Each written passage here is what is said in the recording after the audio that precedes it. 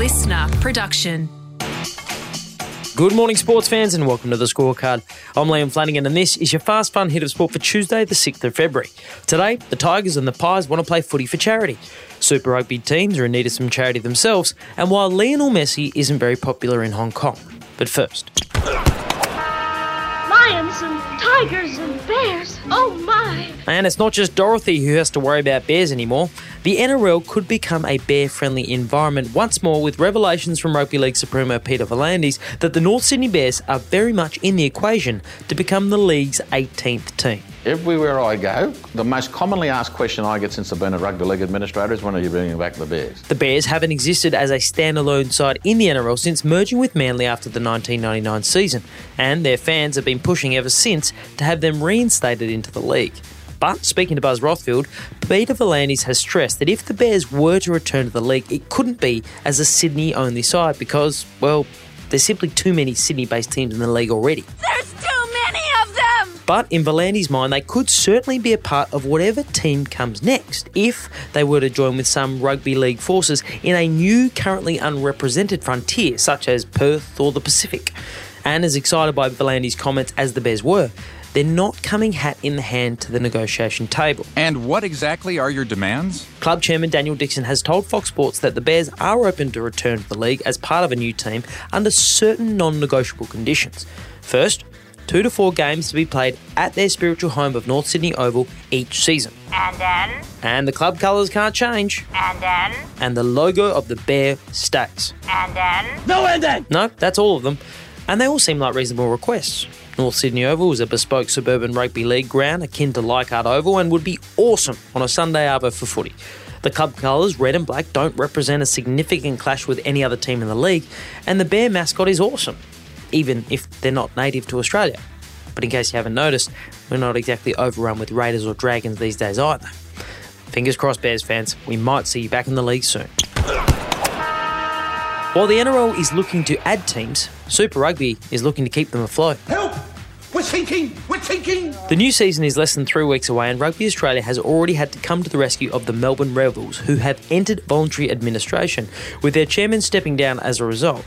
Rugby Australia have agreed to underwrite the salaries of the Rebels players for the upcoming season, but the club's future beyond this year is up in the air. It's a mystery. The Australian reports that the Rebels situation is potentially worse than first estimated, and that the high-profile players such as Aussie prop Taniela Tupou are likely to be lost to the local league, with big money offers set to come their way from overseas clubs. And the financial woes don't end there. But wait! There's more! The ACT Brumbies are also set to be on a course for voluntary administration and have considered handing back their licence, according to The Australian, with the club reportedly not happy with the level of revenue share coming from the league. And after the whole Eddie Jones mess last year, this is not exactly the build-up to the new season the sport is after. Collingwood v Richmond. It's a hell of a rivalry. In fact, some call it Australian rules football's greatest rivalry. And now it's on.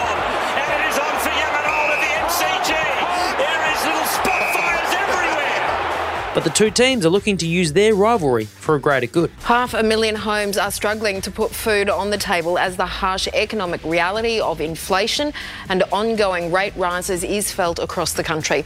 That makes places like Food Bank critical, distributing countless meals as charities try to keep up with growing demand. The Tigers and the Pies will do battle later this month in a charity shield match at Icon Park, with funds from the game to be donated to the Food Bank Community Relief Service. Entry to the game will be $10 for members of either club or $20 for non-members, and kids will get in free. For free! But both Tigers head honcho Brendan Gale and Pie CEO Craig Kelly want more than just a one-off match. Both bosses have lobbied the AFL to make the Charity Shield a permanent February fixture, with the intention to also play the game in different locations around the country each year. We're going to take our little show on the road. And while those that aren't supporters of Collingwood or Richmond might take the cynical view that the last thing that two of the most powerful and rich clubs in the competition need is more time in the spotlight, when you consider that every dollar donated at the game will create 2 meals for people in need, I think this is something we can all get behind. He's arguably the greatest player in the history of football. It's Messi. Oh, what it's magnificent. You are watching possibly the greatest footballer ever at the absolute peak of his powers. Argentinian superstar Lionel Messi is so popular he probably can't walk to the bathroom in his own home without being asked for an autograph. But right now in Hong Kong, his public enemy numero uno. Yeah, what was initially messy mania here in Hong Kong has turned into messy disappointment. You know, tonight some 40,000 fans clamoring here for the opportunity to see the Argentine football legend, but he was a no-show on the pitch. Messi and his Inter Miami teammates were in Hong Kong for a match against a local 11 as part of the MLS team's Asian preseason tour. The game, of course, was a sellout, with the 38,000 tickets available being snapped up within an hour of going on sale last December. But come game time, Messi was little more than a very well-paid benchwarmer as he sat out the entire game with a hamstring strain. I want a full refund. Lionel and high-profile teammate Luis Suarez both sat out the game with injuries that their coach said would have been too great a risk for them to play. But the reasoning has done little to satisfy angry fans who, for some, paid in excess of $2,000 for a ticket to watch the little magician at work. But instead were left watching his somewhat less magical teammates secure a 4-1 win. Hooray! And that is your Fast Fun Hit of Sport for today. I'm Liam Flanagan. Catch you tomorrow on the scorecard. Listener.